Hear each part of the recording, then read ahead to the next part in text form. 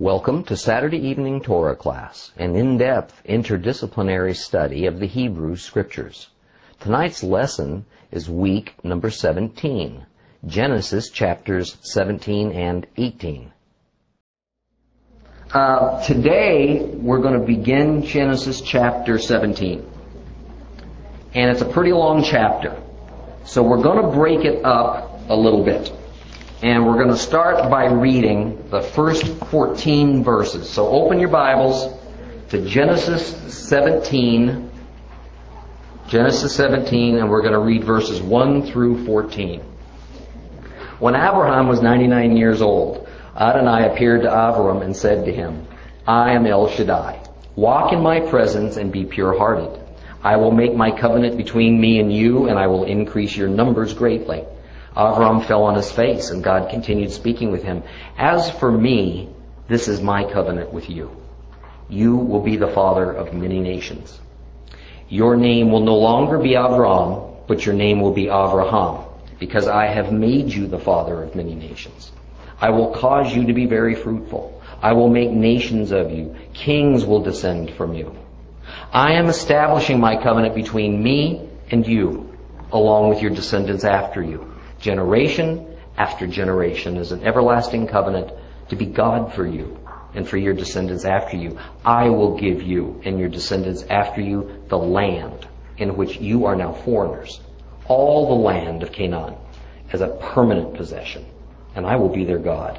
God said to Abraham, as for you, you are to keep my covenant, you and your descendants after you, generation after generation. Here is my covenant, which you are to keep between me and you, along with your descendants after you. Every male among you is to be circumcised. You are to be circumcised in the flesh of your foreskin. This will be the sign of the covenant between me and you. Generation after generation, every male among you who is 8 days old is to be circumcised, including slaves born within your household and those bought from a foreigner not descended from you.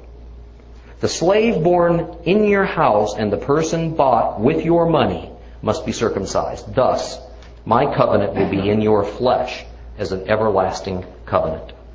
Any uncircumcised male who will not let himself be circumcised in the flesh of his foreskin, that person will be cut off from his people, because he has broken my covenant. Okay, in the first part of chapter 17, we're given a benchmark. Right? Abraham is 99 years old. And when this appearance of God occurs. Now, 13 years, therefore, have passed between the final words of chapter 16 and these first beginning words of chapter 17. Anything that went on in that 13-year period we're more or less kept apart from. But there are a few things that we can know. First, Hagar had her son Ishmael, all right, and he is now about 13 years old. Okay. Second, Sarai is still without a child. As a matter of fact, she's not just barren of a male child of an heir, that is of an heir, but of any children whatsoever. Okay. Third, the clan is still living in Canaan. Fourth, very likely there's been no contact between God and Abraham during that 13-year period, or we would have heard about it. And fifth, the first covenant that Yahweh made with Abraham remains intact. Now, in this new appearance, God adds a new covenant to the earlier one he's already made with him, by declaring that Abraham is now going to be the father of many nations. Okay? And by the way, this does not necessarily mean only Hebrew nations, nor, even more importantly, will every one of these nations that he produces be of the line of the covenant promise. Now, the Hebrew word used here for nations is goyim. And the usage of the word goyim has changed over time. But it has held basically the same meaning. Okay, Goyim means nations, or people. Now it means not of Hebrew descent. Okay. It can also have the plain meaning of any nation, generic, Hebrew or not, but the context that we're reading makes it the key. Okay. Today, the most common usage of Goyim when it applies to a person is Gentile, right? A non-Hebrew, a non-Jew. Now, did Abraham take the word Goyim, nation, to mean non-Hebrew people? Okay? No. Abraham was just himself becoming the very first Hebrew. To Abraham, Goyim, that word simply meant that not only was his offspring going to be many, but they would separate into several people groups, become several distinct and separate nations of peoples. All right. Yet, as we've seen the benefit of looking back now for 4,000 years, what we will see is indeed Abraham fathered both Hebrews and non-Hebrews. Right. Abraham fathered the Jewish people as well as a number of Gentile people groups, and we're going to see that shortly. Now, in verse 5, we see that God changed Abraham's name. Now, this won't be the last time we see a person's name get changed. Okay. He goes from being called Avram, A-V-R-A-M, to being called Avraham, A-V-R-A-H-A-M. That is, from being called exalted father to the father of many. Right? Or in a better translation, probably father of multitudes. Now, this is also at the point at which one could reasonably say Abraham became a Hebrew. Now, at exactly what point in time Abraham started referring to himself and certain offspring as Hebrew, we don't know. In fact, there is even disagreement over what Hebrew means, what that word means. It's generally accepted in the Bible scholar community that it means one who crossed over, but there's other explanations as well. Bible anthropologists and archaeologists, however, will tell you that it is probable that the word Hebrew was a word that did not come until much later in time, and it would have come from an Oriental word, Ipiru, I-P-U-R-U. Ipiru was used in Canaan, all right, and in other nearby areas as a term that simply meant wanderers or foreigners, and that it had any specific nation that person, that Ipiru could be attached to. Now, certainly at the point in history we're talking about, Abraham and his clan were betwixt and between. Although they had come from Ur, they no longer considered themselves to be Ur Kasdim. That is, home was no longer Ur of Chaldea back up in Mesopotamia. Okay. Yet Abraham's clan certainly had not established a separate identity yet. All right. Nor could they point to a place in Canaan that they could say they've now belonged to. Okay. For although God promised them the land of Canaan as their inheritance, they had yet really to claim that inheritance as of this time.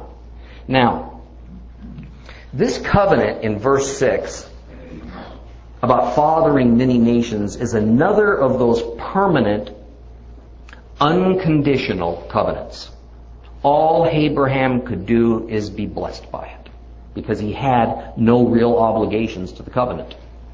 But God was about to make yet another covenant with Abraham, and while this next covenant would be permanent, it would be perpetual, it was most definitely conditional.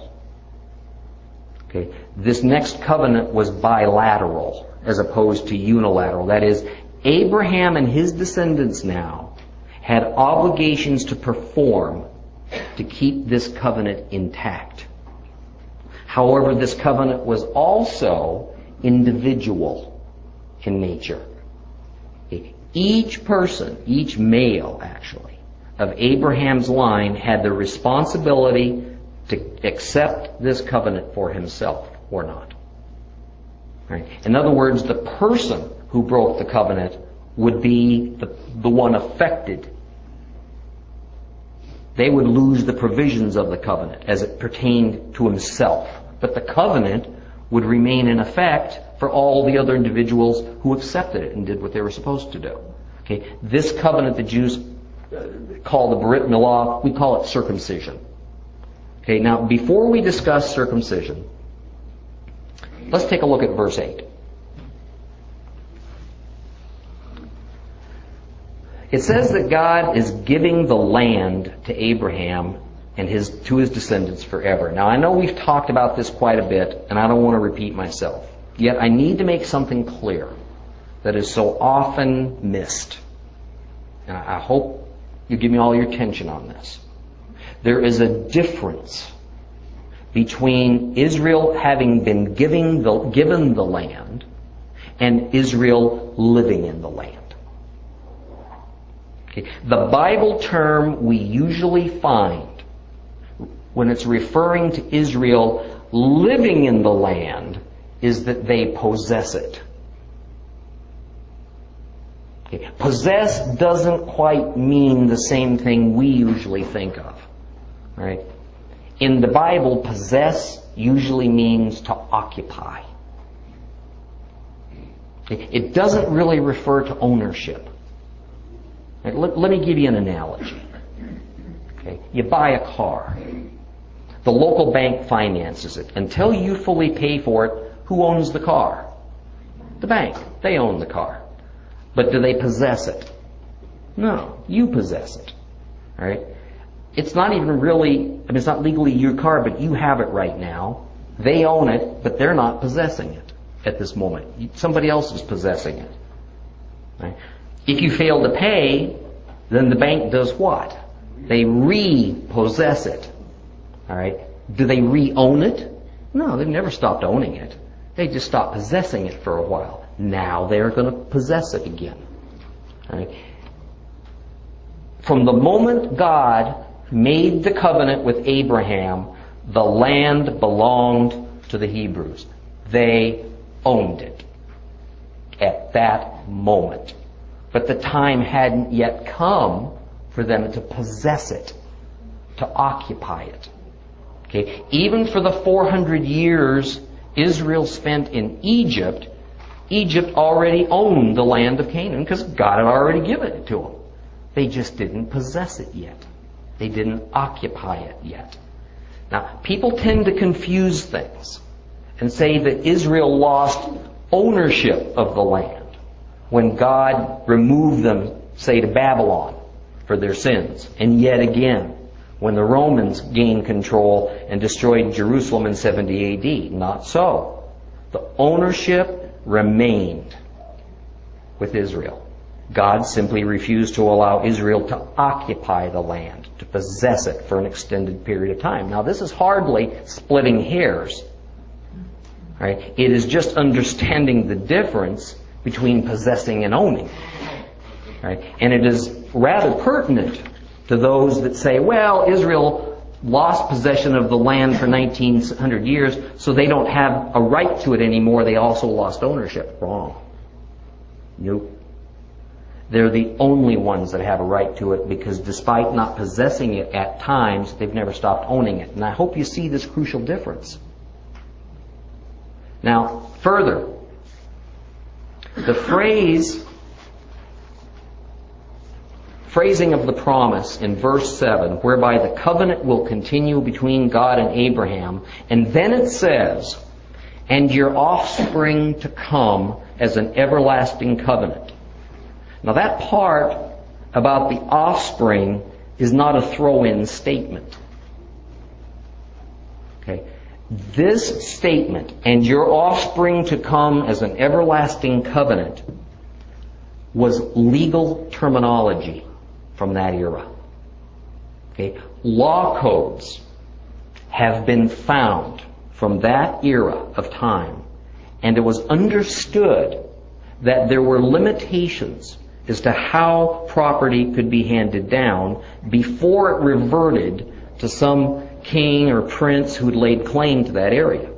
By the inclusion of the words, "and your offspring to come as an everlasting covenant," it legally, for that day, meant that Abraham's descendants kept that property and could continue to hand it down without restriction.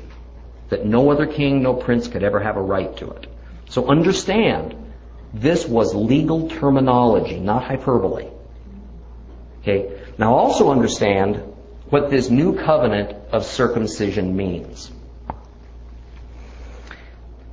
In the first covenant with Abraham, which God just said remains fully intact, Abraham was just a passive participant. He didn't have to do much of anything. Okay? But in the new covenant, meant for Abraham's offspring, there was an obligation. Circumcision as a sign that they chose to participate in the Abrahamic covenant, which meant they gave their loyalty to the God of Abraham.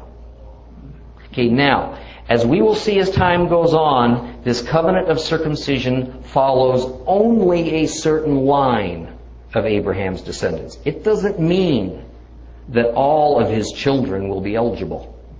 Just those who are part of what will be called the line of promise. Hebrews, which will eventually lead to Israelites, are that line of promise. Now basically, each male following Abraham who expects to be able to partake in the blessings of the covenants that God gave to Abraham must, as an obligation, be circumcised. That is, active participation is required. Now, I don't need to get overly graphic about circumcision because this procedure of removing the male's genital foreskin is a common practice today in most societies, and it's common knowledge. And usually it is done by non-Jewish families simply for medical reasons, but even the need for that is disputed. Now, Jews to this day have a bris, a circumcision ceremony for each male child on the 8th day after his birth. And the practice of male circumcision existed long before this instruction from God to Abraham. This was not a new thing. Okay. It wasn't a new invention any more than the covenant ceremony we saw God participate in with Abraham, where they walked between the pieces of that cut up animal, was a new invention. Okay. Rather, these things had been employed in many cultures of that day, and circumcision, interestingly, was in some cultures part of the marriage ceremony.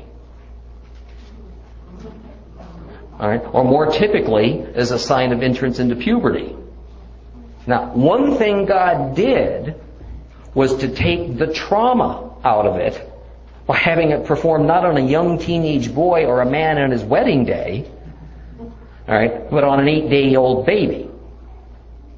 Okay? Plus, God employed this existing rite as a sort of loyalty oath. Right? And He added great meaning to it.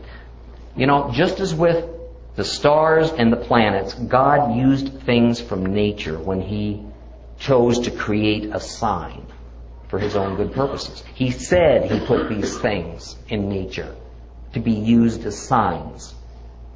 I mean, after all, every one of these natural things owed its very existence to God. The sad fact that so many of these things then as now have had different meanings attached, you know, like astrology, to the things that God made as signs is simply a perversion. Okay, but here's the thing. Remember that the standard covenant protocol that we witnessed last week and the week before required the shedding of blood. Typically animal blood. Right? And then the cutting of flesh, typically animal flesh, and the separating of that cut up flesh into two groups. Here with circumcision, the cutting procedure occurred using the male body as the sacrificial flesh. The flesh was cut, blood shed, the cut up flesh separated. Okay, one part buried in the ground, the other remaining on the body. Quite literally, and we're told so here, Abraham and his male descendants wore the covenant, and they were the covenant. Okay. The penalty for refusing the circumcision covenant was pretty stern. You're to be cut off, karet, all right, from your people. Now this was both spiritual and literal. When a male descendant of Abraham refused the circumcision, or when a parent refused to have their boy child have a circumcision, they were physically separated from the clan, and they were spiritually separated from God. Okay. They were no longer Hebrews, and they could claim no right to any of God's covenant promises. That is why God, through Paul, explained that what God really wanted was circumcised hearts, not circumcised flesh. We're to wear the sign of our covenant with God in our hearts. God wanted our hearts to accept and wear that covenant that came to us by so great a price. Okay? Paul says we have our hearts circumcised. We are very literally accepting God's covenant protocol upon ourselves. And since the advent of Yeshua and the new covenant he established, we find ourselves in the same position as Abraham. Either we are circumcised by accepting the new covenant, which is the blood of Christ, or we refuse it. If we accept it, we're perpetually a part of the chosen of God. If we refuse it, we're cut off. Now, while that may startle some of you, Paul's words probably knocked some of those Jewish people he was talking to on their knees, because they well understood all the ins and outs of covenant ceremony and symbolism, and particularly of circumcision. But because the church has for so long turned our backs on the Jewish nature of the Bible, the impact of things like the act of covenant making hasn't been well understood, or made the impact upon us that it should. Now, there is a principle and pattern contained in verse 12, where it says, "Generation after generation, every male among you who is 8 days old is to be circumcised, including slaves born within your household and those bought from a foreigner not descended from you." Okay. So, what it's saying is, it was not just those from Abraham's gene pool that could become part of this covenant. Here it states that the home-born slave, or a purchased slave of a Hebrew, that is a foreigner, could be included in the covenant by being circumcised. Understand, by law, a purchased slave became a family member. Want a new brother? Go buy one. They had almost all the rights of a family member. Almost, but not quite. Okay. Therefore, a baby that was born to a purchased slave also became a family member. That's what it's talking about here. Now, this is so foreign to the usual picture we have of what slavery amounted to in Bible times among the Hebrews. We get this idea that the foreign slaves of Hebrews were mistreated or something. In fact, they weren't. They were even part of the family. Okay. The concept of slave ownership among Hebrews is very close to the modern day concept of adoption. Okay, so let's not confuse also slave ownership and indentured servitude, because those are two different things. Being a bondservant, someone who is your servant for a period of time, all right, because they have to repay a debt to you, that person did not qualify to be a member of that family. Only a purchased slave could be a family member. I mean, in some ways that kind of seems reversed to us. All right? But in fact, that's the way it operated. So very early on now, the idea that genetics, bloodlines, was not going to be the sole determining factor for membership in the holy community was established. Okay, here, beginning with Abraham, a foreigner who was willing to follow the Hebrew ways and the Hebrew God could be given full citizenship as a Hebrew with all the covenant rights that any natural-born Hebrew would have had. This is the same principle that we as Gentiles rely on by being grafted into the covenants of Israel.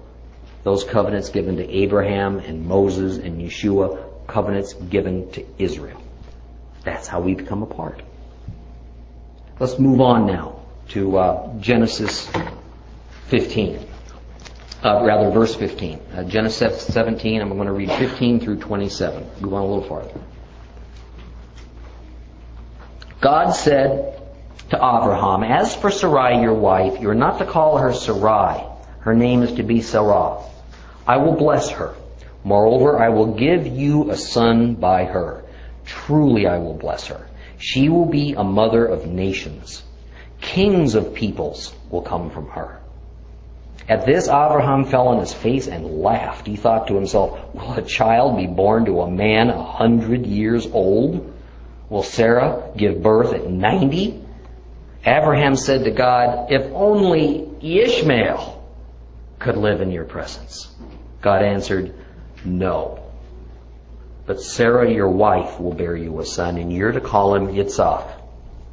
Okay, I will establish my covenant with him as an everlasting covenant for his descendants after him. But as for Ishmael, I've heard you.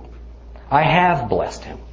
I will make him fruitful and give him many descendants. He will father 12 princes, and I will make him a great nation. But I will establish my covenant with Yitzhak, whom Sarah will bear to you at this time next year." With that, God finished with Abraham and went up from him. Abraham took Ishmael his son, all the slaves born in his house, and all who had been bought with his money, every male from among the people in Abraham's household, and circumcised the flesh of their foreskin that very day, just as God had said to him. Abraham was 99 years old when he was circumcised in the flesh of his foreskin. And Ishmael his son was 13 years old when he was circumcised in the flesh of his foreskin. Abraham and Ishmael his son were circumcised on the same day. And all the men in his household, both slaves born in his house and those bought with money from a foreigner, were circumcised with him. Well, in these few words I've just read, we have the basis for hostility that is sooner or later going to lead the world into global conflict. Okay. The first few verses are basically God conveying to Abraham that Sarah, his wife, is miraculously going to give birth to a child. Why miraculous? She had a dead womb. Okay. She was incapable of producing children, which is why she gave her handmaiden Hagar to Abraham to have a child in her stead around 14 years ago. Okay. And even if her body had been functioning properly, she was well beyond childbearing years. All right, as Abraham himself attests, for at this time Sarah was 90 years old. Well, when God tells Abraham that Sarah is going to give him a son, Abraham responds with these infamous words of verse 18. "If only Ishmael could live in your presence." Absorb that for a minute. I mean, I hope you hear the pain and the shock and the desperation with which Abraham uttered this plea to God. Abraham was perfectly happy with Ishmael. He loved Ishmael. Abraham considered Ishmael his firstborn son. This was his heir as far as he was concerned. He never even remotely thought of Ishmael as anything other than his legitimate, much-loved heir. And even before God issued his answer, Abraham knew what was coming. In verse 19, God says no to Abraham's plea. That the child Sarah was about to produce would be Abraham's heir, and further, that this boy child would be the one whom God would establish and continue his covenant with. And that child's name would be Yitzhak, Isaac, meaning laughter, for good reason. Because both Abraham and Sarah laughed at the astounding notion that they, at their advanced age, would have a child. Now let's be very clear here. God emphatically rejected Ishmael as the one who would carry on the line of covenant promise that God had made with Abraham. This is not conjecture. Rather, this would be Isaac, Yitzhak, who would be the one. Today, Muslims claim that the scriptures have been modified to reflect Isaac is the favored son when it should have been Ishmael. Which is interesting, since Islam didn't even begin until 600 years after the birth of Christ. All right, the Bible had been closed as a canon for hundreds of years before this time. Now here is another division and separation and election by God. You see, Isaac would be the grandfather of the Israelites, who would eventually bring the Savior, the Messiah, into the world. While Ishmael would be grandfather to the Arab peoples. Understand, Islam, Muslims, are not a race of people. Okay? It is but the religion that Arabs adopted some 6 centuries after Christ's death and resurrection. But the Muslims see no difference, for they call Ishmael and Abraham the fathers of Islam. Yet how quickly we tend to overlook what God says to Abraham in verse 20. Okay. Referring to Ishmael, God says, I have blessed him. Or in a better translation, I am blessing him. Okay. Isaac is the line of promise, but Ishmael's also blessed. Just not as being of the line of promise. In fact, it's noteworthy that just as Israel would consist of 12 princes, that is 12 tribal chieftains, so would the descendants of Ishmael consist of 12 tribal princes. And it's important to remember that not only is Abraham the true father of the Arabs, just as he is the true father of Israel, but that Shem, the blessed line of good, is the forefather of both Arabs and Jews. Both of these people groups are Semites. Has Ishmael been blessed? Well, not only have the Arabs grown into an enormous population, far outstripping the number of Israelites, but look in our time how they've been blessed. A century ago, the Middle East was looked upon as perhaps the most worthless expanse of land on the entire planet. Yet there, under that dry desert sand, they've also discovered about half of all the Earth's oil reserves, which have made the Arabs among the wealthiest people in the world. Now, unfortunately, the Arab culture has remained tribal, right? And so only a few of the most powerful benefit from this vast wealth. In any case, Ishmael, 13 years old at the time of this blessing, is circumcised along with Abraham and every male, free and slave, in Abraham's household. Let's move on into chapter 18. Chapter 18 of Genesis. We'll go just a few verses.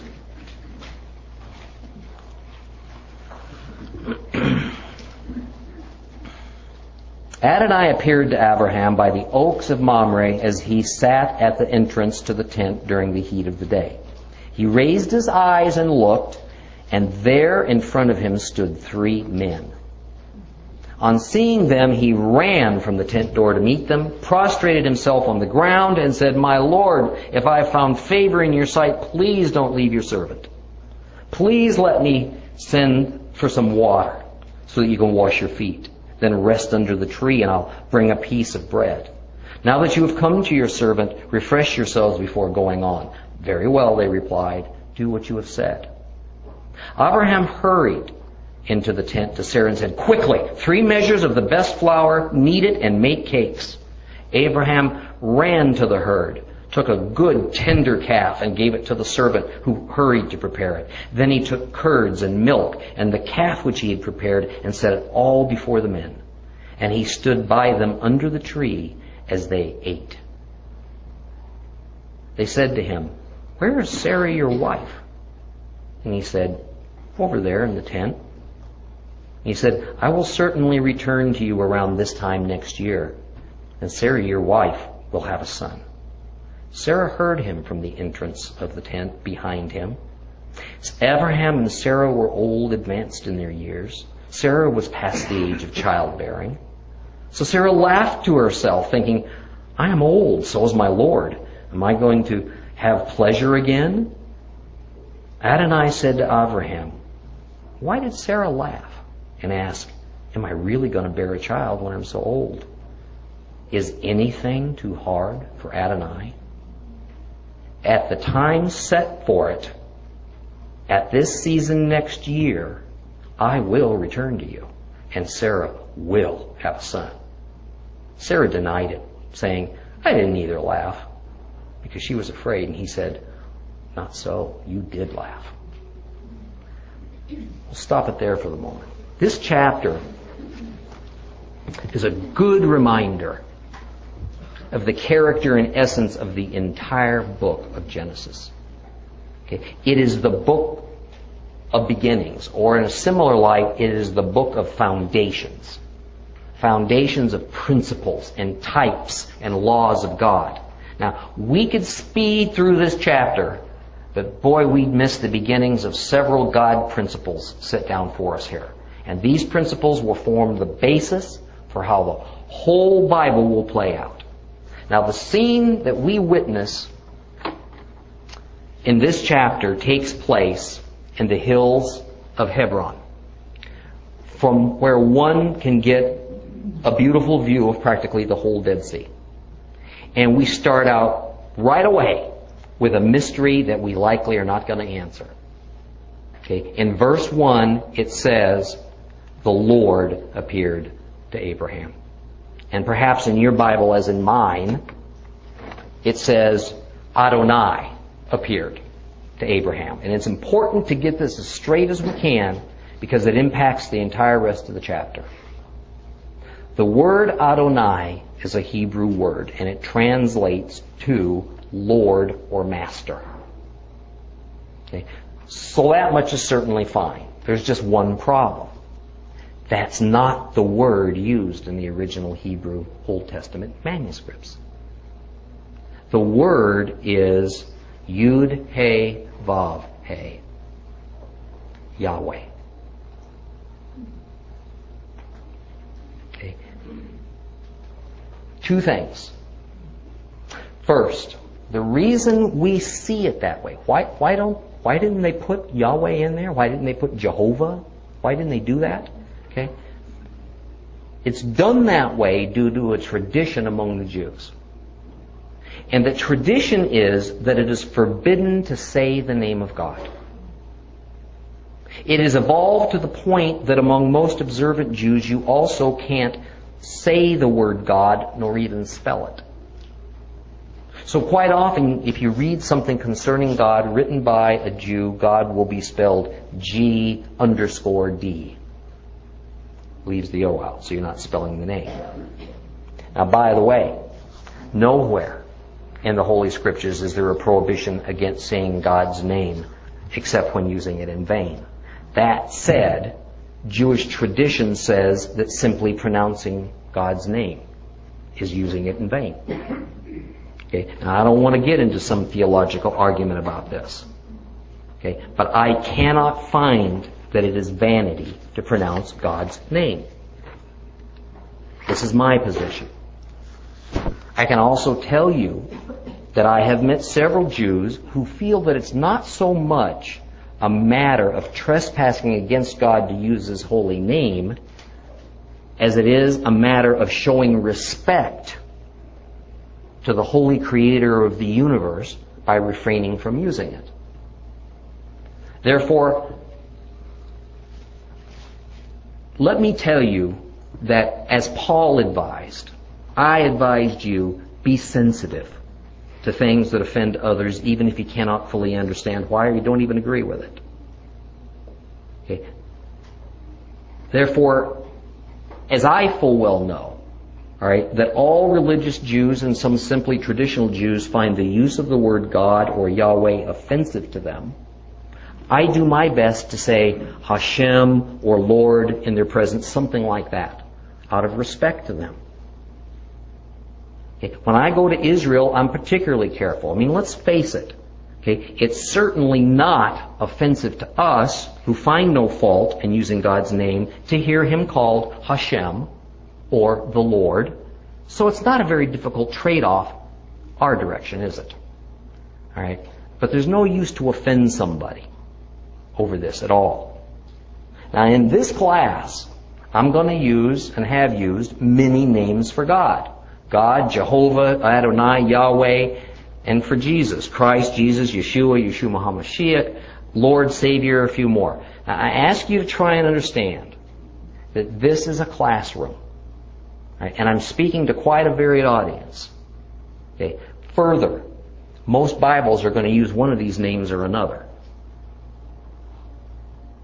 So, if I do use code words for God and for Jesus that are totally unfamiliar to many in here, or many that are listening on CDs and tapes, that I'm not communicating or teaching, I'm just talking. Okay, so know that I respect your views and mean no offense to anyone by the words that I would use. Now, we'll go a couple more minutes and call it a night. Let's go back to this strange scene that opens chapter 18. The thing is, one of the three so-called men who appears to Abraham seems like he must actually have been the Father Himself, Yahweh. I mean, because the word's used right there in the Scriptures. Now, we'll get to the other two men in a minute. The thing is, there is no doubt that this was some manifestation of God Almighty because the Scripture directly says so. It says, Yud He Vav He, all right, appeared to Abraham. On the other hand, we're told insistently that no man can look upon God the Father and live. Not even Moses was permitted this honor, though he asked for it. Now, often we are told that what this really means is that this man called Yahweh was Jesus. Right? We've heard this. It must have been Jesus.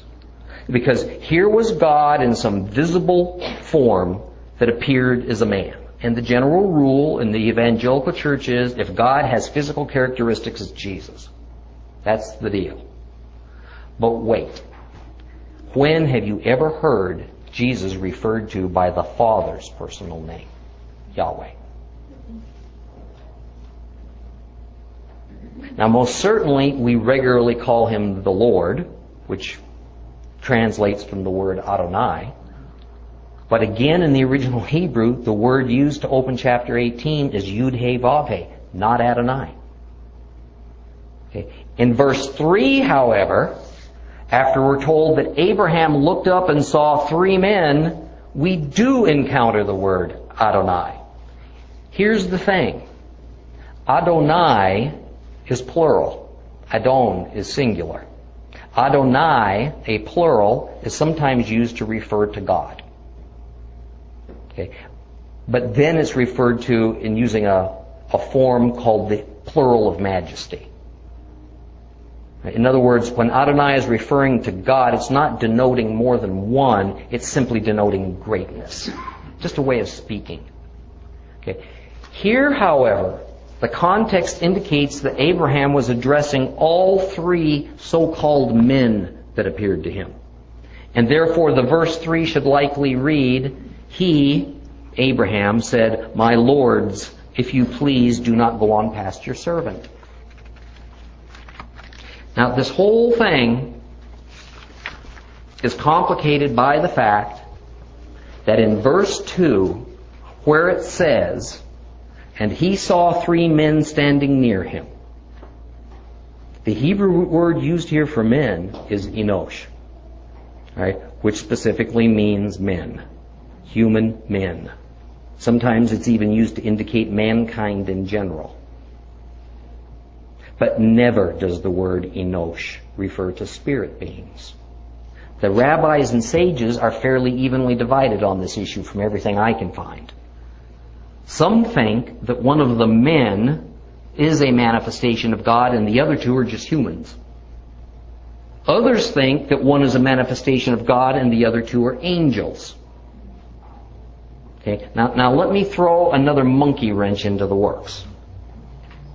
Okay, all this bowing and scraping we see Abraham doing, running around, everything's hurried. Okay, calling them lords, telling his wife to hurry and bring food, this foot bathing, all right, is just typical and traditional Middle Eastern hospitality of that era, and to some degree it still exists today. Nothing Abraham is doing in here is out of the ordinary for greeting much welcomed guests. So his actions don't really help us in determining just who these three individuals are. Oh, and it gets worse. Okay. Sarah does as Abraham instructs her. She brings food and water, milk and curds, even some meat. And as it says in verse 8, now catch this, he, Abraham, took curds and milk and the calf that had been prepared and set them before them, and he waited them under the tree as they did what? They ate. Now, not only is it hard to imagine Yahweh eating food, it's equally difficult for us to envision angels eating food. Okay? Josephus, the Targum Jonathan, and the Talmud simply cannot accept that here we have a scene of both God and angels dining, eating food. So they say that it was only that the three individuals gave the appearance of eating, but they really weren't. People have a hard time explaining all this. Okay?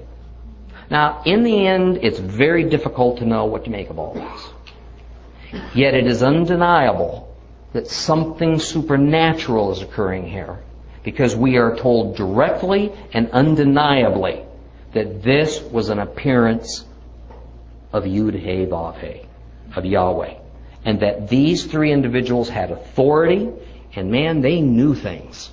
They knew things that they should have not been able to know otherwise, such as Sarah's name or the fact that she was barren. And we'll return all to this and try to finish this up and answer some of the questions next week.